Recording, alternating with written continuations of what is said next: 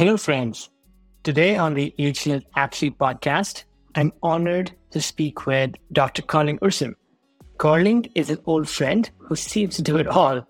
She's a longtime climber, an accomplished trail runner, a hardworking oncologist at UCSF, and finally a devoted wife and mother of two beautiful daughters. Carling was kind enough to take some time out of her busy schedule to speak with me. And it was a delight catching up on old times as well as learning about all her recent feats in the outdoors. This podcast was recorded some time back, but hope you enjoy listening to it just as much as I enjoyed recording it. Carling, hey, how are you? Great to see you. Hey, listen, so good to see you in person. Several years have passed, and my last memory of us being outside, I think, was at Joshua Tree. Okay. Yeah, I don't know if you even remember that. It's been several years. I think it was Thanksgiving.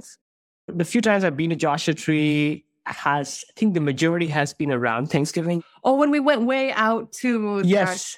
Yes. Was it Paradise Valley? I can't remember the name of that particular area, but it was like a long hike. Far reaches of J Tree. Yeah. Yeah, far reaches.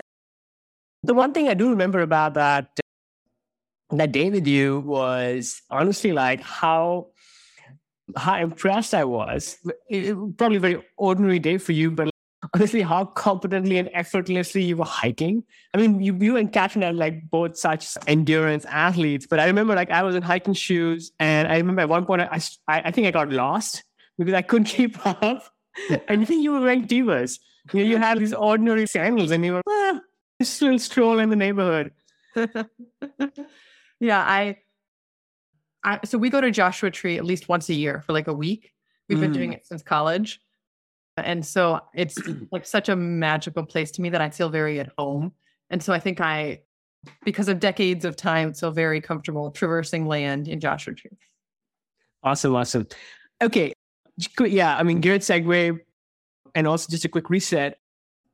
Would love to learn a little bit more about yourself and your journey into the outdoors. Yeah. So just quick, where did you grow up? What was some of your best memories of being outside? So I grew up in Southern California, kind of moved all over, but by junior high I was in Southern California in a very not outdoorsy family. I like to joke that my mom thinks that the Holiday Inn is roughing it.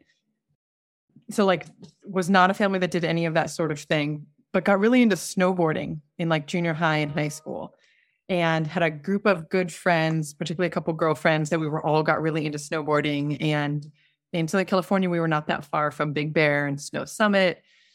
So we could get like some group of parents to drive us up, and our local snowboard shop had a van that would take you up. And so like a lot of weekends in the winter got into snowboarding. And so then that kind of carried over to college.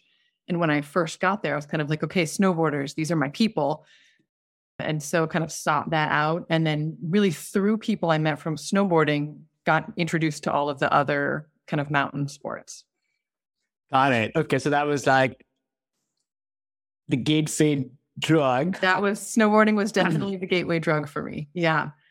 And I think, again, not having grown up in a family that particularly sought out the outdoors, like very quickly, I was like, I can't believe this is real life. Like I remember the first time I did like a little bit of backcountry snowboarding, just enough. It was like more just like off-piste stuff where there was no people around, and it was like an untouched bowl with fresh powder. And I was like, this is a movie set. Like, how is this real? Like, how do I actually get to be in this place in the world?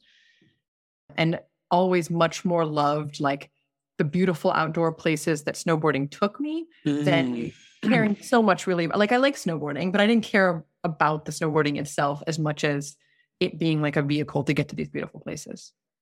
That's such a great I fell in love with being outside. I grew up in India, and my parents, mostly my dad, would take us trekking. They used to call it trekking, or really like supported backpacking trips to the Himalayas. And even though I think at that age I was a teenager, I kind of really did not want to be with my parents. It did instill me with like that same thing, like that love for being outside and also doing something which is like somehow physical in a way. Whether I mean that those if it's hiking. So for me, that was the genesis of like how it started. And now I think my parents are I think they've accepted it now that I like to take it maybe to a different kind of level with timing. I'm curious, how do your parents think of like this evolution of like Carling the outdoor lover, maybe reluctant snowboard, reluctant like maybe not reluctant, but like, do they think you would have done where you these things with? Yeah, I think that they feel like the apple landed far from the tree. But at this point, like this has been who I am for most of my life now. So I think that they very much like in my family, like I'm the outdoorsy one that likes to camp and like they all like to laugh about it. But I think at this point, it's so solidly a part of me and I think a part of what they know of me as well that I don't think they could even separate it from who they know me to be at this point. I'm curious, let's say your parents meet up with old friends at a dinner party and they ask them, hey, so what's Carling up to? Does ultra running picture in? It's a good question. I have honestly, I mean, I think they're parents and I'm a doctor. So I think there is still a certain amount of that is what they probably talk about. I will say, to give them a little bit of credit, when Scott and I got married, which is now, I guess, 11 years ago, I did a backpacking bachelorette trip, partly with the knowledge that the only way in my life I would ever get my mom and my sister to come backpacking would be as if I said, this is what I'm doing for my bachelorette trip. And they did. They hiked, they slept in a tent. We did one night of camping and then started hiking the next day and then did one night of camping and then hiked out the next day. But they did it. And I was so proud of them. And it meant a lot to me to have them get so out of their comfort zones to do that with me. That's amazing, Carling. and I can almost visualize this. I mean, your mom and your sister, I mean, they're hopefully having a great time outdoors, but they're probably, maybe especially mom, they're probably rejoicing on how they were able to contribute to something that means so much to you. And I think they were, well, first they were a riot. Like my mom and my sister are so much fun and just like cracking jokes the whole time. And like they had like matching rhinestone jeweled hats that they got for it. And they brought like their whole makeup kit. Yeah, and I carried most of their stuff. Like they cracked up about it. They were like flashing bat signals from their tent with their headlamps, like made a lot of laugh about it. But I do think that they also felt really proud of themselves for it was not like a super easy hike. I had misread the map a little bit. There was a lot more climbing than I thought there would be. And I do think that they felt really proud of themselves for doing it. And where was this? Where did this Santa Barbara. Yeah, okay. Kind of like the mountains outside Santa Barbara. Yeah, so it was like not too remote or anything like that. But okay, so not the Himalayas. Maybe for a future life event. Awesome. Let's see. So one thing I wanted to also touch on is, as we talk more about your running, is I actually met you through climbing, right? We met through friends who climbed. We climbed at the gym together. We also climbed on that evocative Joshua Tree trip. So curious. So here you are, you're falling in love with the outdoors. How did that transition into maybe climbing, maybe other things you do that I don't know about, and then finally into running? And I'm also wondering, like, did running and the outdoors happen separately, or were they part of the same like big story? It's a great question. Yeah.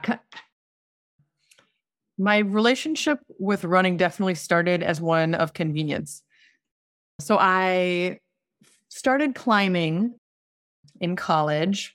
I was a snowboarder and I wanted a summer sport, was like really how that started. And then my now husband, then boyfriend, Scott, grew up in Sonora. So like right outside Yosemite. And he was like a climber all through high school. And I had kind of heard about it, but he wasn't really actively climbing at the time that we started dating. And then around a year in or so, I was like, oh, this climbing thing like sounds like something I'd like. Why don't you take me? And then like he likes to joke like he created a monster because from that day forward, like every vacation, every day off, everything, I was like, well, climbing.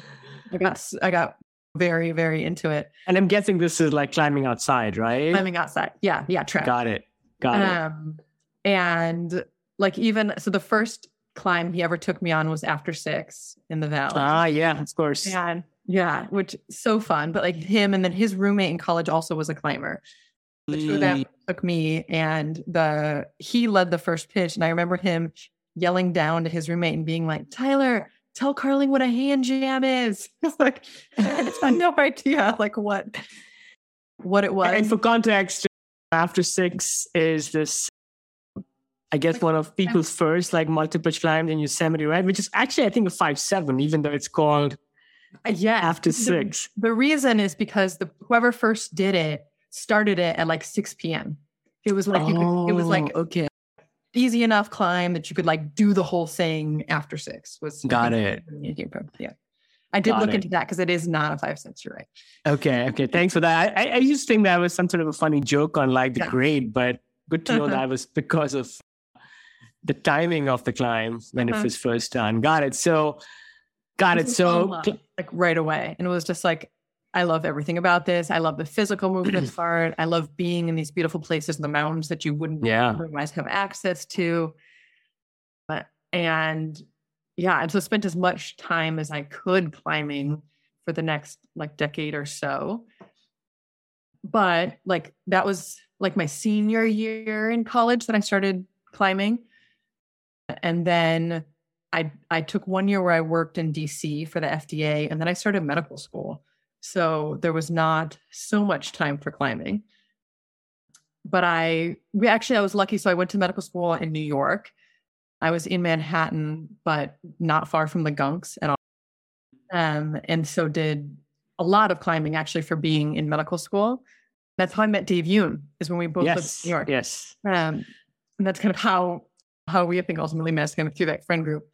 And so it was in the Gunks like every weekend, spring, summer, and fall. Every weekend that I was not in the hospital, I was in the Gunks. And so did actually still do a pretty good amount of climbing then. And we like took a trip to Thailand and did a lot of time back. And you get a summer off, your first summer in medical school. So I spent that whole summer in Yosemite. Oh, okay. So yeah, managed to. Were you literally like living in Yosemite that summer? Well, fortunately, Scott's family was still in the like Sonora's foothill area. Sure. So we were doing all of the like shady Camp 4 camping. Oh, okay. Stuff. Okay. And then we'd like occasionally go to his mom's house and do. Got it. Okay. I did not know that.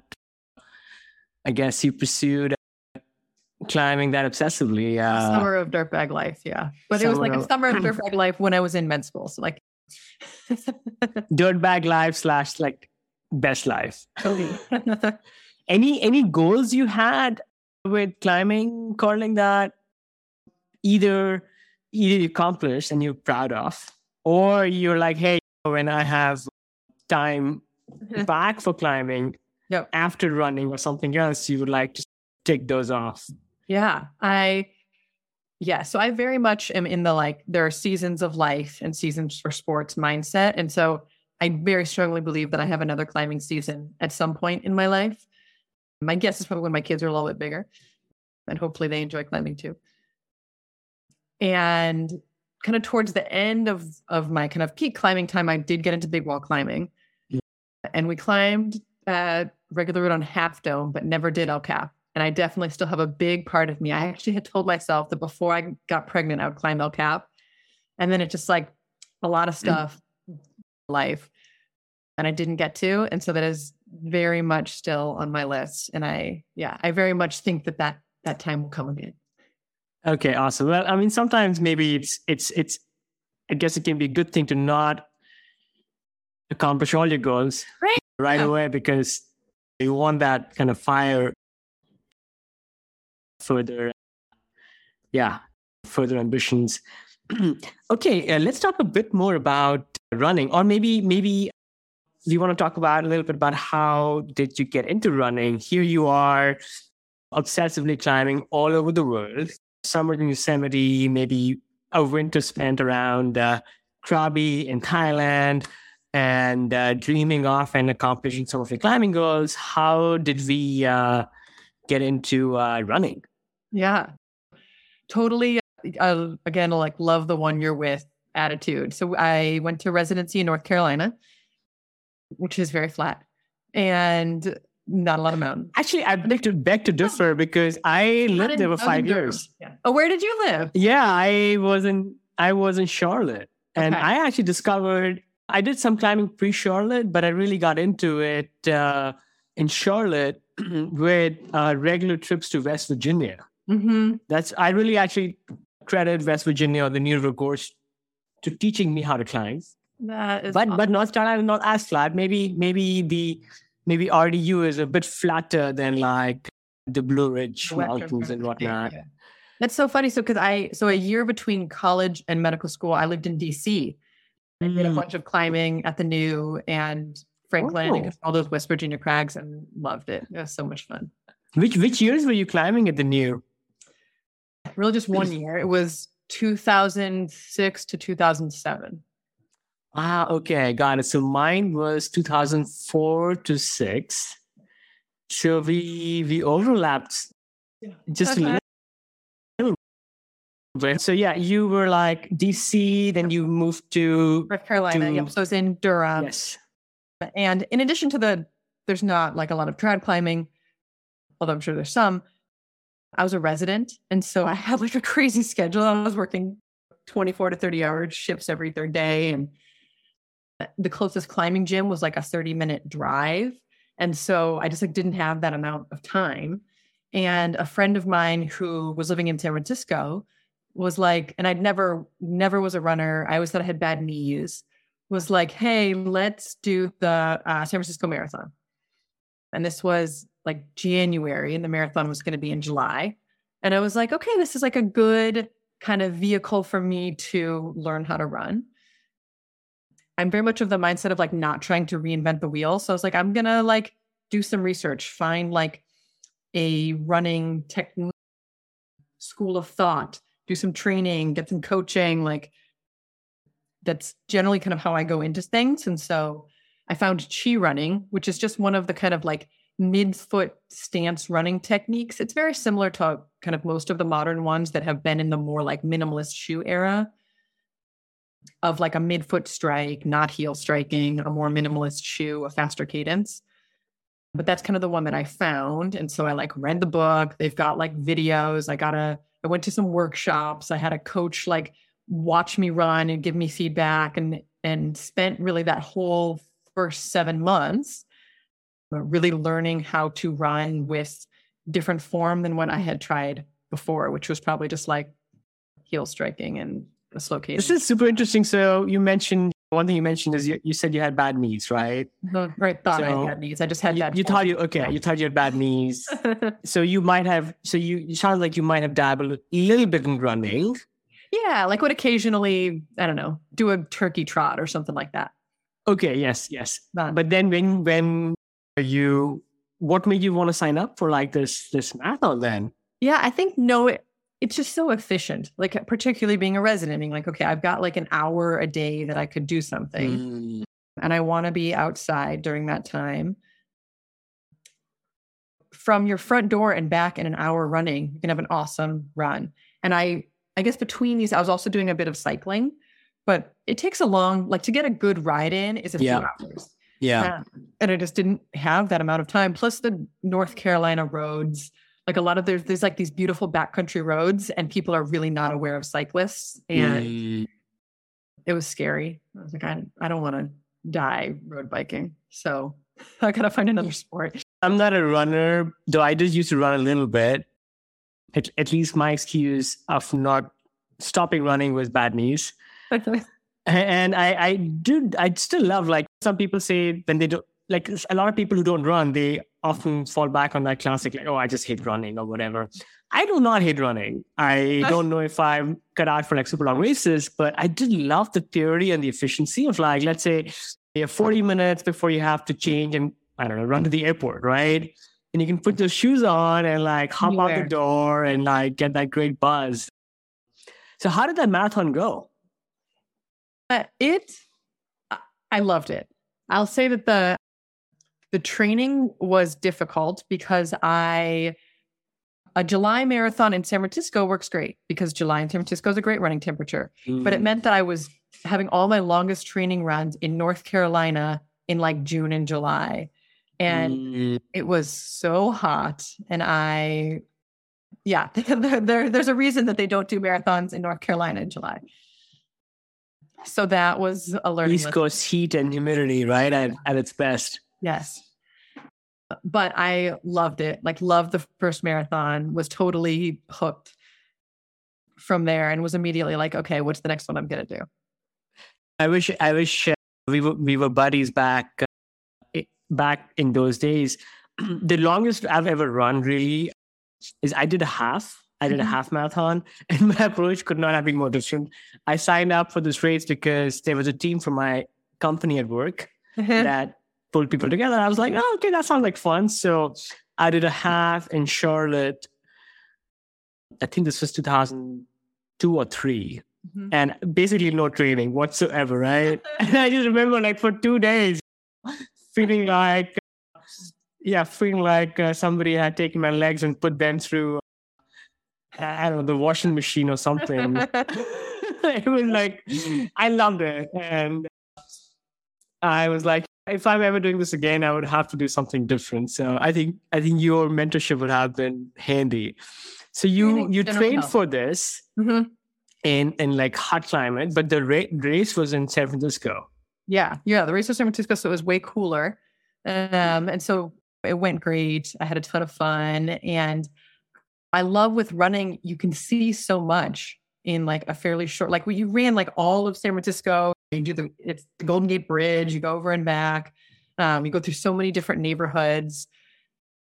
And I think that also was kind of what opened my mind to that part of running, of like, oh, wow, this is a way that you can see a lot in a kind of short amount of time.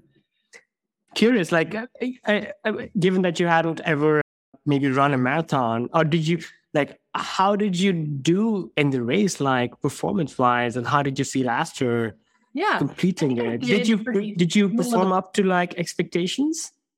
I didn't. I'll be honest, I didn't really have any expectations. Like, it was my first. And I think I don't remember. It was I did 4 or something, which I think like for a brand new runner was great. I think I was kind of like middle of the pack, just where I thought I would be, and felt good after. But I didn't have any particular expectations. I very deliberately went into it just being like, my goal is to not get injured. Got it. Okay. That's keep those expectations low. Maybe not so low. People do get injured, but yeah, that's a good goal to have. And then everything else is just a bonus. Interesting how you speak about loving the one you're with.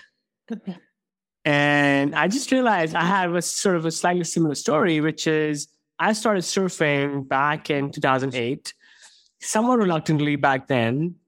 Mostly because I was just tired of commuting to climbing, multiple hours going to Sonora, Yosemite, etc. And then also I was new to San Francisco, and I felt like I had no life between commuting to work in the peninsula, and then I started surfing, and then gradually like that thing just took over, right? Like you get into it because I'm like, hey, I want that, I want the adventure, I want all of that.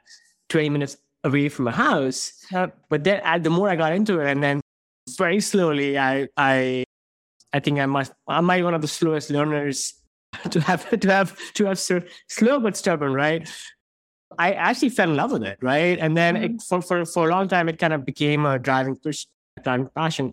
So curious, like, is that the same with you for running? Where like, you know what, I'm doing this because I can't go climbing all the time. But this is efficient, it checks the boxes. So curious, like, how did that then? Move forward. Very similar. First, I will say I'm so jealous because I wanted that to happen with surfing, because it's the wilderness closest to us, right? Like living in the Bay, like it is all of the things I love about wilderness, and it's right there. Like you don't have to commute to it. And I wanted to love surfing and to learn to surf. And Scott and I actually took a trip to Nicaragua for a week because I don't like to be cold. I really don't like cold water. And so I was like, okay, let's go somewhere that the water's warm. And maybe then I'll like fall in love with surfing and then want to keep doing it when we come back and won't mind so much the cold. And I just didn't. I really wanted to. It just wasn't my thing. And I'm very jealous because I think surfing is so awesome. And you do get to like explore such a beautiful part of the world, like getting to be on the ocean. And yes, I'm jealous of that, but I just don't really like being in the water. Well, but anyway, you found other ways to suffer. But it was very similar in that I started it, out of convenience. And I've always loved exercise. Like I've always been someone who's like, I'm going to do something every day. And then fell in love with it. I think even more so once I moved back to California and particularly really started trail running. Like I loved running when I was road running, but I think it's really when I started switched over to trail running that I really became passionate about it. And it became more of just like a thing that I'm doing because I can't climb and more like I'm choosing to do this because I love it so much. Got it. Okay. So yes, so marathon happened and then you started trail running, which sounds like the marathon was maybe more urban, the one that you did, but then you started discovering these trails around. And I kind of had a few more years of road running. So I did that and then did kind of the natural progression, I think, of road running, which is like I want to qualify for Boston. And so like did a bunch of training and a few more road marathons to do that. But that was kind of all while we were still in North Carolina. And then I started my fellowship in San Francisco until we moved back here. And the first, I don't know, probably 6 months or so was still doing a lot of road running. And then at some point around there, Thomas actually invited me to go on a trail run in the Headlands. Okay. And that is what like changed it all. The very first run out there, it was like so foggy and cold and gray. Like it was like, is this fog or is it actively raining? Like that whole thing. And from like the first step, I was like, oh, this is it. Like I love this. And I remember him and this other buddy, Patrick, that we were with, like the whole time I was just like, this is so awesome. And we like couldn't even see each other because the wind was blowing so hard. And they were like, oh, like we were worried that you wouldn't like it because this was like miserable weather, but I'm glad you had a fun time. Yeah, the San Francisco fog is it's magical, and I think it's all about like one's approach. One can choose to complain and whine about it being cold and misty in summer, or one can, like you did, which is marvel and enjoy that sensation of being in this incredible natural phenomena. Again, you get to really just be in it. Like when I feel like I have come to love the fog a lot. I do live in it, but because you get to run above it and below it, like over the course of, so yesterday I did a run up Tam with a friend and we must have gone in and out of the fog like 5 times, and you go above and then you look down on the inversion layer and you go below and it's foggy. And then it's like so amazing that you get to like really interact with weather. Totally. One thing I was curious on, like in your running journey, right? So again, drawing a small parallel to rock climbing, obviously we have goals with climbing and we have goals which are often very personal. But one of the things that drives me and many of us is the community that we find, right? Like shared goals, these trips, very time intensive kind of sport, but doing it together is a huge part of it. Was that true for you with running and now ultra running? Like, we have friends in common who run, and I think you run with them, and your husband Scott, I mean, he runs as well. So how much importance would you give to that aspect of running to having kind of pushed you this far? Yeah, I think it is very different from climbing in that, like, by definition, you have to have a partner to climb, or for most climbing, the climbing that I was doing. And I think that does make it such more of a kind of group activity. Mandatorily so, right? Yeah. And as well, part of the reason I got into running is because I could just do it on my own schedule. And it's to some degree, that's still the case. Like there is such an amazing running community, particularly here in the Bay Area. And I've gotten more involved in it, and I would love to be more involved and active in it than I am. But my schedule is just so limited. Like I run from like 5:30 to 7 in the morning. And that's really the only time that I have. And I don't even have a lot of flexibility of like driving somewhere to meet someone for a run, because like I have to be back in my, like if I drive 10 minutes each way to run, then there goes 20 minutes off my run. Like I have a pretty tight schedule. And so I'm delving more into the trail running and running community. And there is such an awesome one, but it's nowhere near the way that climbing was. But I think that's much more to do with kind of my own life and not to do with the trail running community. Got it. Right. And I think people really don't know about the multiple fronts that you manage. So give us a sense of what a typical like day or week in Carling's life looks like. Yeah. There's no typical day. So I'm an oncologist, so I have like a pretty demanding job. And then my husband's an ER doctor. So he also has a demanding job, but it's also very different. Like every day, every week is different. His shifts are different. And then we have 2 kids, ages 6 and 3. And so, yeah, our schedule, we live by our Google Calendar and it's planned out like many, many months in advance. I'm always saying like anything is possible if we plan ahead of time. Like we can make anything work, but everything requires so much pre-planning. So most days I get up like between 5 and 5:30, and that's my time to run. And then usually I get home and like do a quick turnaround and get to work. Scott often doesn't work until 2:30 or so, but his ER shift is more like the swing shift. And so he gets our kids up, does breakfast and everything with them, takes them to school. And then I am at work all day and then usually pick them up around like 5 or 5:30. And then he's at work then. So then I get them home to dinner, get them to bed, get the house cleaned up, usually maybe have a little bit more work to do. And then like I try to get in bed by like 9:30 or so, since I'm typically getting up by 5:30. So there's like not a lot of wiggle room. Got it. Yeah, sounds very tightly calendared. Yeah, I someday maybe, although I've always been like a planner. So some of it is me.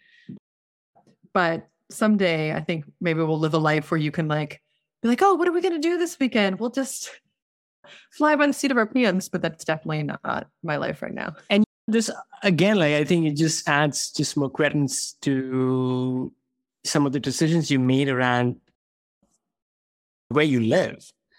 Because you can live in San Francisco and you can still go on great runs. But like you said, sometimes you might have to drive to get to those trailheads. But then you chose to move to literally the mountains in one of the most beautiful places in California, to Marin, where you can even cut down on those commute to trailheads. Yeah. No, I mean, it's like, I don't know, maybe 200 feet from my garage to the trailhead. There's like such a lesson here where if you really want to pursue these kinds of goals, like you really have to figure out like where you can, akin to maybe the ultra hiker or the ultra backpacker who's snipping like ends of their toothbrushes, right? Yes. That is exactly the time management of my life. Absolutely. Yeah. We didn't even get to some of these things I wanted to really ask about, which is, again, getting back to running. Love to hear what might be some of your proudest achievements. They may not be your longest runs, so would love to hear about those as well. I know that you also set a few FKTs in running parlance, right? Fastest known time. So maybe speak about that for a little bit. Yeah, I'll say so. Currently, I'm in a place with running where I just have so much gratitude, like for the ability to run, but because it brings me so much joy. And especially in the context of all of crazy life and the crazy world around us, the amount of just joy and centering that I get from running is immense.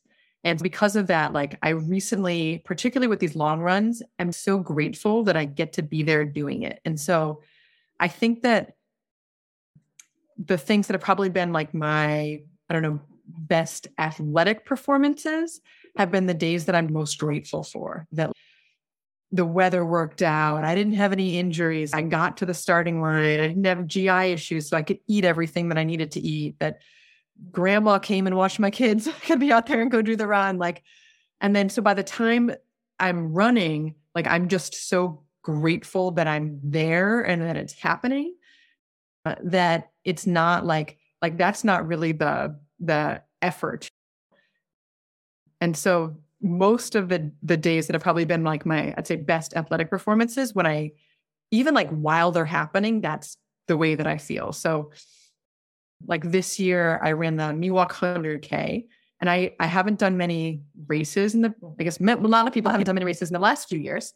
Really just been getting more seriously into trail running before the pandemic. So most of my longest runs have been like self-supported adventure runs or like FKT attempts and not formal races. So this was kind of the first like big race I had really done. And I placed fourth, which I was so excited about, had no idea, like was just hoping to come in under the cutoff. And I think that was probably like one of my probably bigger physical achievements, but it didn't feel like an effort. Like it just, I mean, it was physical effort. Like by the end, I was like, oh my God, am I going to collapse? But it didn't feel like mentally hard. Like I think and so I don't feel proud as much as I feel grateful. That the days that I feel proud of are just like all of those hundreds of training days that I got up at 5:30 and like ran alone in the dark in the fog and like just like put in all of those miles. Like those are the days that I'm like, wow, like that was really hard. And I'm really proud of myself for doing it. The day of the event is just like, okay, now I get to enjoy the fruits of this labor. Yeah. No, I mean, it's such a culmination of everything that has gone in.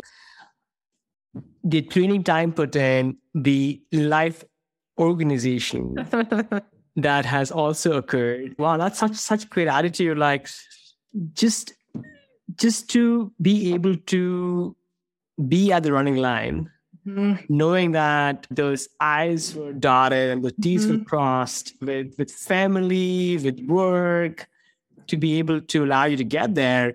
And when you get to the starting line, I mean, you're just so happy that you can do this. That maybe how well you do. I mean, obviously that's super important, but that's almost gravy. Yes, that's exactly the way to explain it. Like it's just gravy. Like I'm just like so happy that I get to be out there, and I even like feel so grateful that I can be in the physical shape to like allow me to do these things. So 2 weeks ago, I guess not quite 2 weeks ago, Scott and I ran the Timberline Trail, which it's 40 miles. It goes around Mount Hood for our wedding anniversary.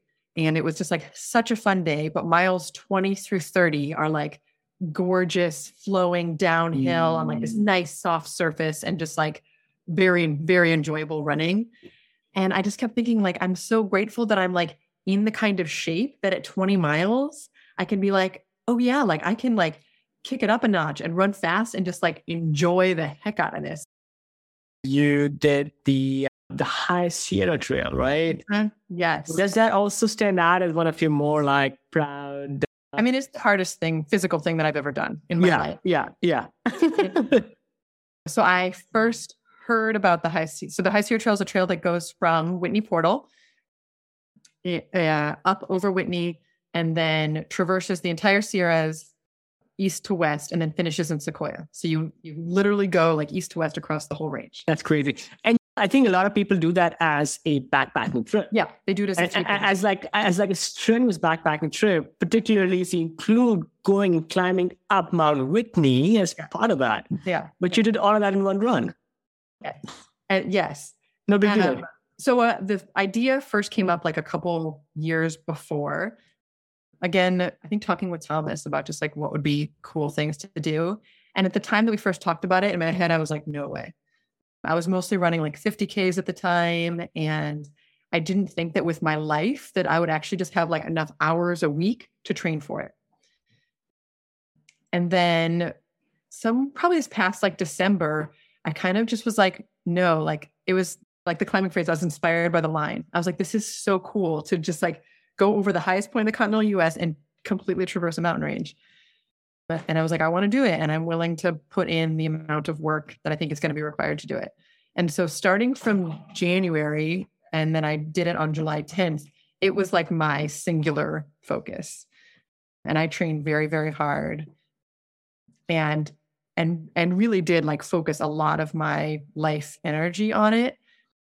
Made sure that I was like going to bed early every night so that I could like be in the state to be able to train.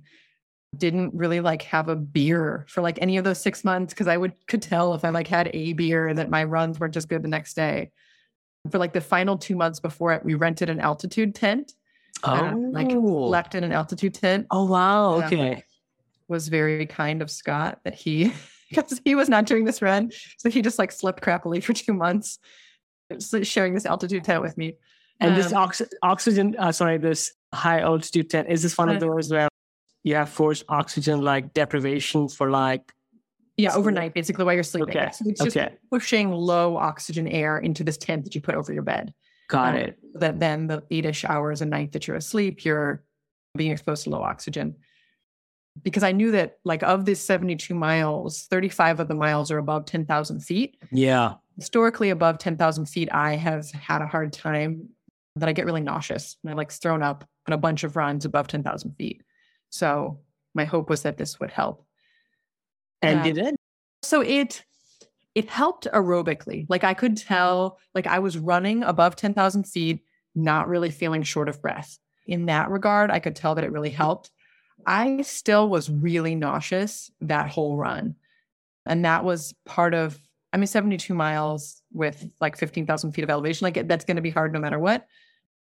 But this was like the worst GI distress that I've ever had during a run.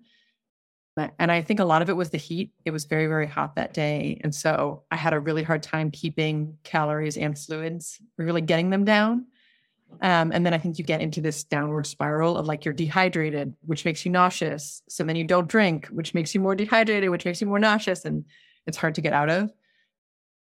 So I don't know if like the tent only worked for the aerobic part and didn't help with the nausea part, or if just like it was a really hot day and I got dehydrated and it had nothing to do with the altitude.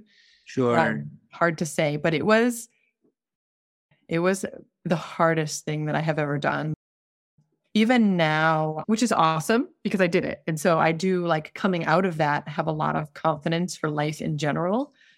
Like any sort of hard challenge, I'm like, I've done really hard things. I can do that. Like I do think that I gained a lot from doing hard things and gain a lot of self-confidence that kind of spurs me towards the next thing. But most ultras, I mostly enjoy it. It's like, I was joking with somebody that like most of these are like a lot of enjoyment punctuated by periods of intense suffering. This was like intense suffering punctuated by periods of enjoyment. It was really hard. Okay, sure. My mind still boggles. Just to restate a couple of things about this run, Sierra's east to west, 72 miles and 15,000 feet of elevation gain or change? Gain. Okay. Which, that sounds like, just to put things in context, that would be, let's say, starting from sea level and maybe going to the top of Mount Whitney. That's part of it, is that it is front loaded with the elevation, because you start at Whitney Portal, which is only like, 4, 5, maybe. It's not very high. And then you go up. So like it is very front loaded with the elevation gain, which is helpful. Got it. Okay. So you do the hardest bit at the beginning when you're maybe more fresh, and then the rest of it is. Okay. Now, so you accomplished maybe the most demanding physical feat, right, of your life ever thus far. And you put an intense amount of effort training for it. Curious on, what are some of the sacrifices to pursue this run? And maybe actually more broadly in life that you do for this, and not just for you, but from also your family. Yeah. How does Carling and Carling's family come together to support these goals? Yeah. I mean, this is something I have definitely thought about afterwards, because it is after, 6 months of like pretty focused training, it takes about a month to like mentally get out of it. Like to be like, oh, I could have a beer. I could, I don't know, stay up 30 minutes late talking to Scott, because like I don't have to like make sure I go to bed on time to make sure that I get up on time. And there definitely is a good bit of sacrifice from everyone. I think probably mostly Scott, in that I don't have any downtime to hang out. I'm just like every minute is already spoken for. Is where when I'm always kind of training for something. Like it's not like I'm ever, I don't know, totally not training. In my head, at least, I'm always kind of training for something, but not to this degree. And I think probably just the rigidity of like, I can't stay up late tonight. I'm getting up early tomorrow. Like this, and we can't change for that. I think also the social life of like, I mean, not that we're going out clubbing or anything these days, but just like hanging out with friends. I'm like, oh, it's 9:00, guys. I gotta go. Like, Right. that is probably the I would say the biggest sacrifice, is just that like I'm someone who very much sticks to my schedule. Sure. And when I'm really training hard, don't have any flexibility in that, which on the one hand, like it's effective. Like I achieved my goal, which is awesome. And it felt great, but I wouldn't want to live quite so rigidly all the time. Like I do think that it's important to back off and just be a little bit more flexible for periods of time as well. Fair enough. Fair enough. One has to be a little compassionate to oneself and one's partner. Yeah, and the family. What are maybe some routines that you follow, Carling? Would love to hear a little bit about your diet, a little bit, any kind of cross training, any other things that you do to help you train, but then also keep like motivated. Mm-hmm. Well, first I'll say I have a coach who's wonderful. Her name's Sarah Scazzaro. She's through Carmichael Training or CTS. And that was really a game changer for me. I think there was like a pretty clear inflection point of my running around the time that I started with her. And I think that coincides with the time that I unfortunately stopped climbing. I think you can have a demanding job and a family and one sport, but I think it's really hard to have two. And so like my running really kind of moved to a different level when I like pretty much stopped climbing. And I know that I have another climbing season in my future someday. I look forward to getting back to it at some point, but it's not right now. And so unfortunately, I don't do as much cross training as I used to because I used to, for years, still climb like 2 or 3 days a week and then ran probably 4-ish days a week. So, but now I run 6 days a week and I do 1 day a week of strength training. Okay. So it was, like a significant shift. And so I have a coach who makes my schedule for that. And so, I do 1 day of strength training that she sends me a schedule each week of like what I'm doing and ties it in with how intense my running week is. So if it's like a really intense running week, then it's a less intense strength week. And then during some of the time, I also have like a second day of the week that I do maybe like a shorter run and then also a short strength training, depending on like where in my training schedule I am. It's a luxury, but something that for me did make a very big difference. I've like read a lot of how to train for an ultramarathon type books. And so in my head had been like, oh, like what difference does it make to have a coach make your schedule? Like I could do that. I've read all these books, but it does actually make a big difference. Because she does more than just makes the schedule, right? Like she knows how to adjust it based on what I tell her is going on and the rest of my life, how the running is going. So that I think for me has been huge. I'm guessing like your interaction with this coach, is this coach in person with you often, or is it more No, that you never share met. your data with them and then they send you this program? And it's really interesting what you talked about getting coach. So I actually I got a coach a couple of months ago for climbing. Mm-hmm. Never had that. Most of us are like proverbially sort of self-coached. I also devour like a ton of media on like, and training for climbing has also come such a long ways. Yep. But just having this coach and knowing that Rosalind's got my back. Yep. So she's based out of the UK. Mm-hmm. And she sends me the same thing. She sends me like a weekly planner. Mm-hmm. And I think for me, it takes so much guesswork out of what things I'm supposed to do. Yep. It's just simplified. And I think she doesn't know this yet, but in some ways it's also almost like therapy in a way, because I can be like, oh, I didn't think this great, and I didn't like this, and this is happening. That's fine. Hey, you can have an off week.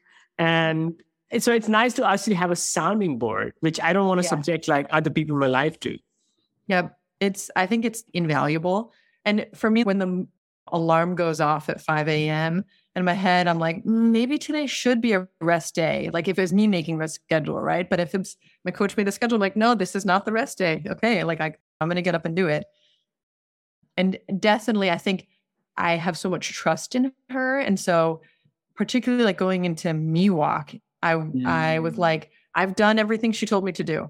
Either I'm going to do okay at this, or she's a bad coach and I know she's not a bad coach. So it also like gave me some confidence. And having that sounding board, like I remember being really nervous before a few different things. And I remember her just being like, Carly, you're a strong runner.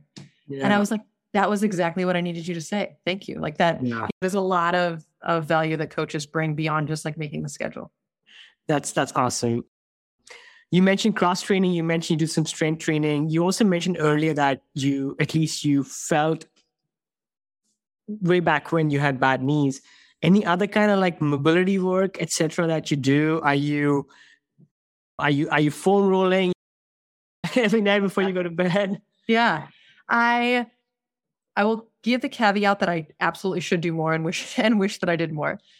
I try to do 1 minute per leg of foam rolling at the end of every run, because I've seen various PTs over the years to try to come up with a good routine of like things that I should do. Because again, my overarching goal with running is like to still be doing this in 20 years. Like I just don't want to get injured. I want to more than any particular speed or like other goal. And one PT was like, really, all you need is just 1 minute per leg. And I was like, yes, that is something that I can actually do. Like, so I do try to do that after every run. I'm probably successful, I don't know, 70% of the time, but like 2 minutes. Okay, I can do that. Yeah. And then I go in Mill Valley. There's a kind of running focused chiropractor called Mount Tam Sport and Spine. And I go to him about once a month for like a general tune-up. And that has been super effective. When I'm regularly doing that, I tend to not get injured. So that seems to work. And then other than that, no.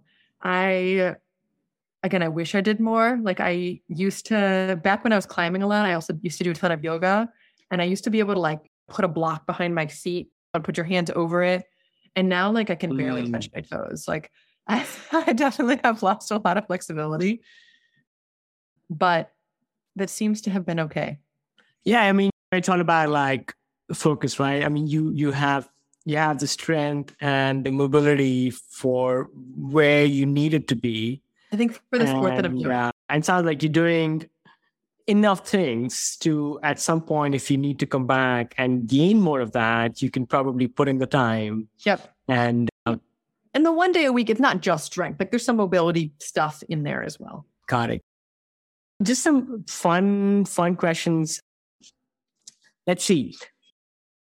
In the last several years, can you think of like any new habit, maybe a new behavior that has most profoundly improved? I like that question. I did think about this one. I feel like since I've had kids, I've much more adapted a like YOLO mentality of like, I only have this chance, right? Like, and even So after I had Josie, I was still trad climbing quite a bit. And I remember pre-kids trad climbing, you'd get scared and you'd like go up, place a piece, like down climb, like think about it, like feel the stuff out, go back up. And I backed off of way more things. And then after I had her, I was like, okay, I've got 3 hours that I get to climb. And like grandma's watching her so that I get to climb. Like, I'm just going to do this. I was like such a more confident leader and backed off of so many less things. So I was like, this is it. This is my chance. Right. Like, I think the same thing is true now. Like, I don't have all day to like think about, oh, am I going to go for my run? Where am I going to go? And I'm like, okay, this is my chance to go for something. I'm going to go for it. And I think the same has been true for like FKTs and kind of like any of these opportunities to do some cool run or race, is that like, okay, if I've got the chance to do it, I'm just going to go for it because this chance may not come again. All right. And Colleen, how old are you?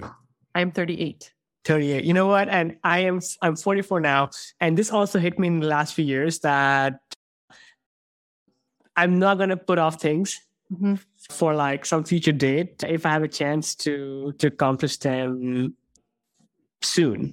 Yep. What is maybe the best gift that you have received?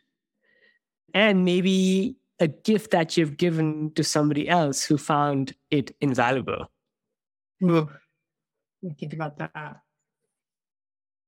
mean, it's definitely going to be some sort of like opportunity or time or more than like a physical thing. You know, we all have short memories, right? It's like the things I'm going to think of are all the recent things.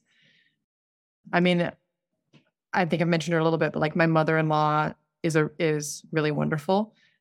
And like, she gives me the gift of the ability to go for these long runs because she watches my children.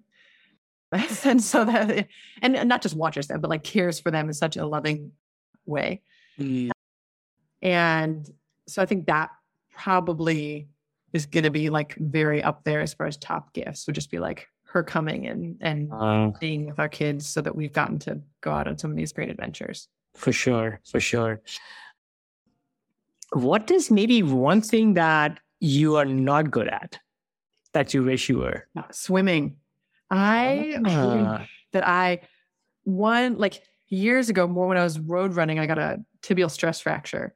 Okay. And tried to like take some master swimming classes at like the UCSF school.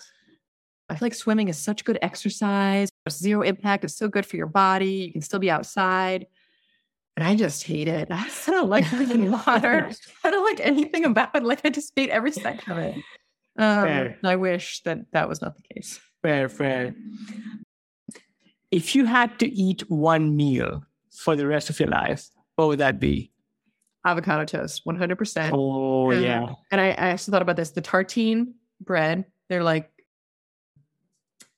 with sourdough, yeah. Yep. With like some earth balance. I'm mostly vegan, so with some earth balance, avocado, some like good sea salt, and then like some chili pepper flakes. That would be. Oh, that sounds, yeah. I think that would be in my top favorites as well. Mm-hmm. Cool. We're running to the end of time, but quickly, what's the next like running goal that you have? I'm guessing you still want to run long races. Yes. So I've got kind of a short term and long term. I've just been actually fleshing this out in the last week or two. There's one FKT that I'm going to try to go for next month. So it's like a shorter one, like a 50K-ish. It's funny. I'm kind of superstitious, so I feel weird saying it, but I'm totally fine if I don't get it. So I'll say it. So last fall, I got the Bridge to Bolinas Ridge FKT. So beautiful. It goes through my backyard. And then someone said a new one this spring, which is awesome. Like the whole fun of FKTs is like, in my mind, it's like a group of people moving the needle forward. Like somebody moves it a little faster, which gets someone else to move it a little faster, and like keeps pushing it. And so I want to try to go back for it next month. Okay. So that'll be that. And then I think I'm going to take off maybe like December, January to kind of chill. And then I want to do a 100-miler next year. So my goal is to do a 100-miler like August-ish of 23.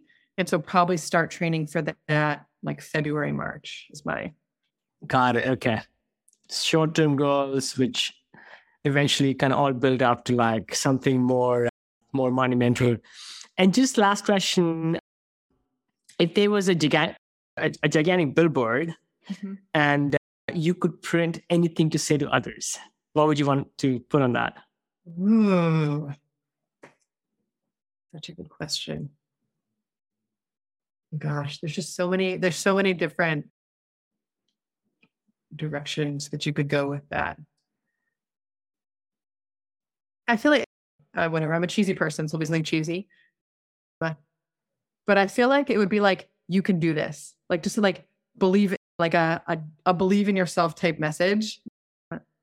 As a mom, I'm always trying to like insert messages into the psyche of my children. And I feel like most of what it boils down to is like, you can do it. Like, keep trying. Like, you have this within you. Just like trying to like get it down into their cells. And so, yeah, it would be something along those lines. That's awesome, Carling. I can imagine Josie and Villa. I'm just putting a leg here, but like staring into their bowl of cereal and seeing the cereal grain spell out some sort of inspirational message for the day.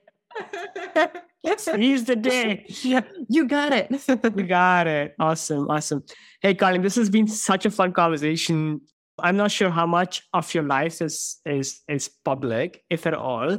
But if people wanted to keep up with like your running adventures and your accomplishments, can they find you somewhere?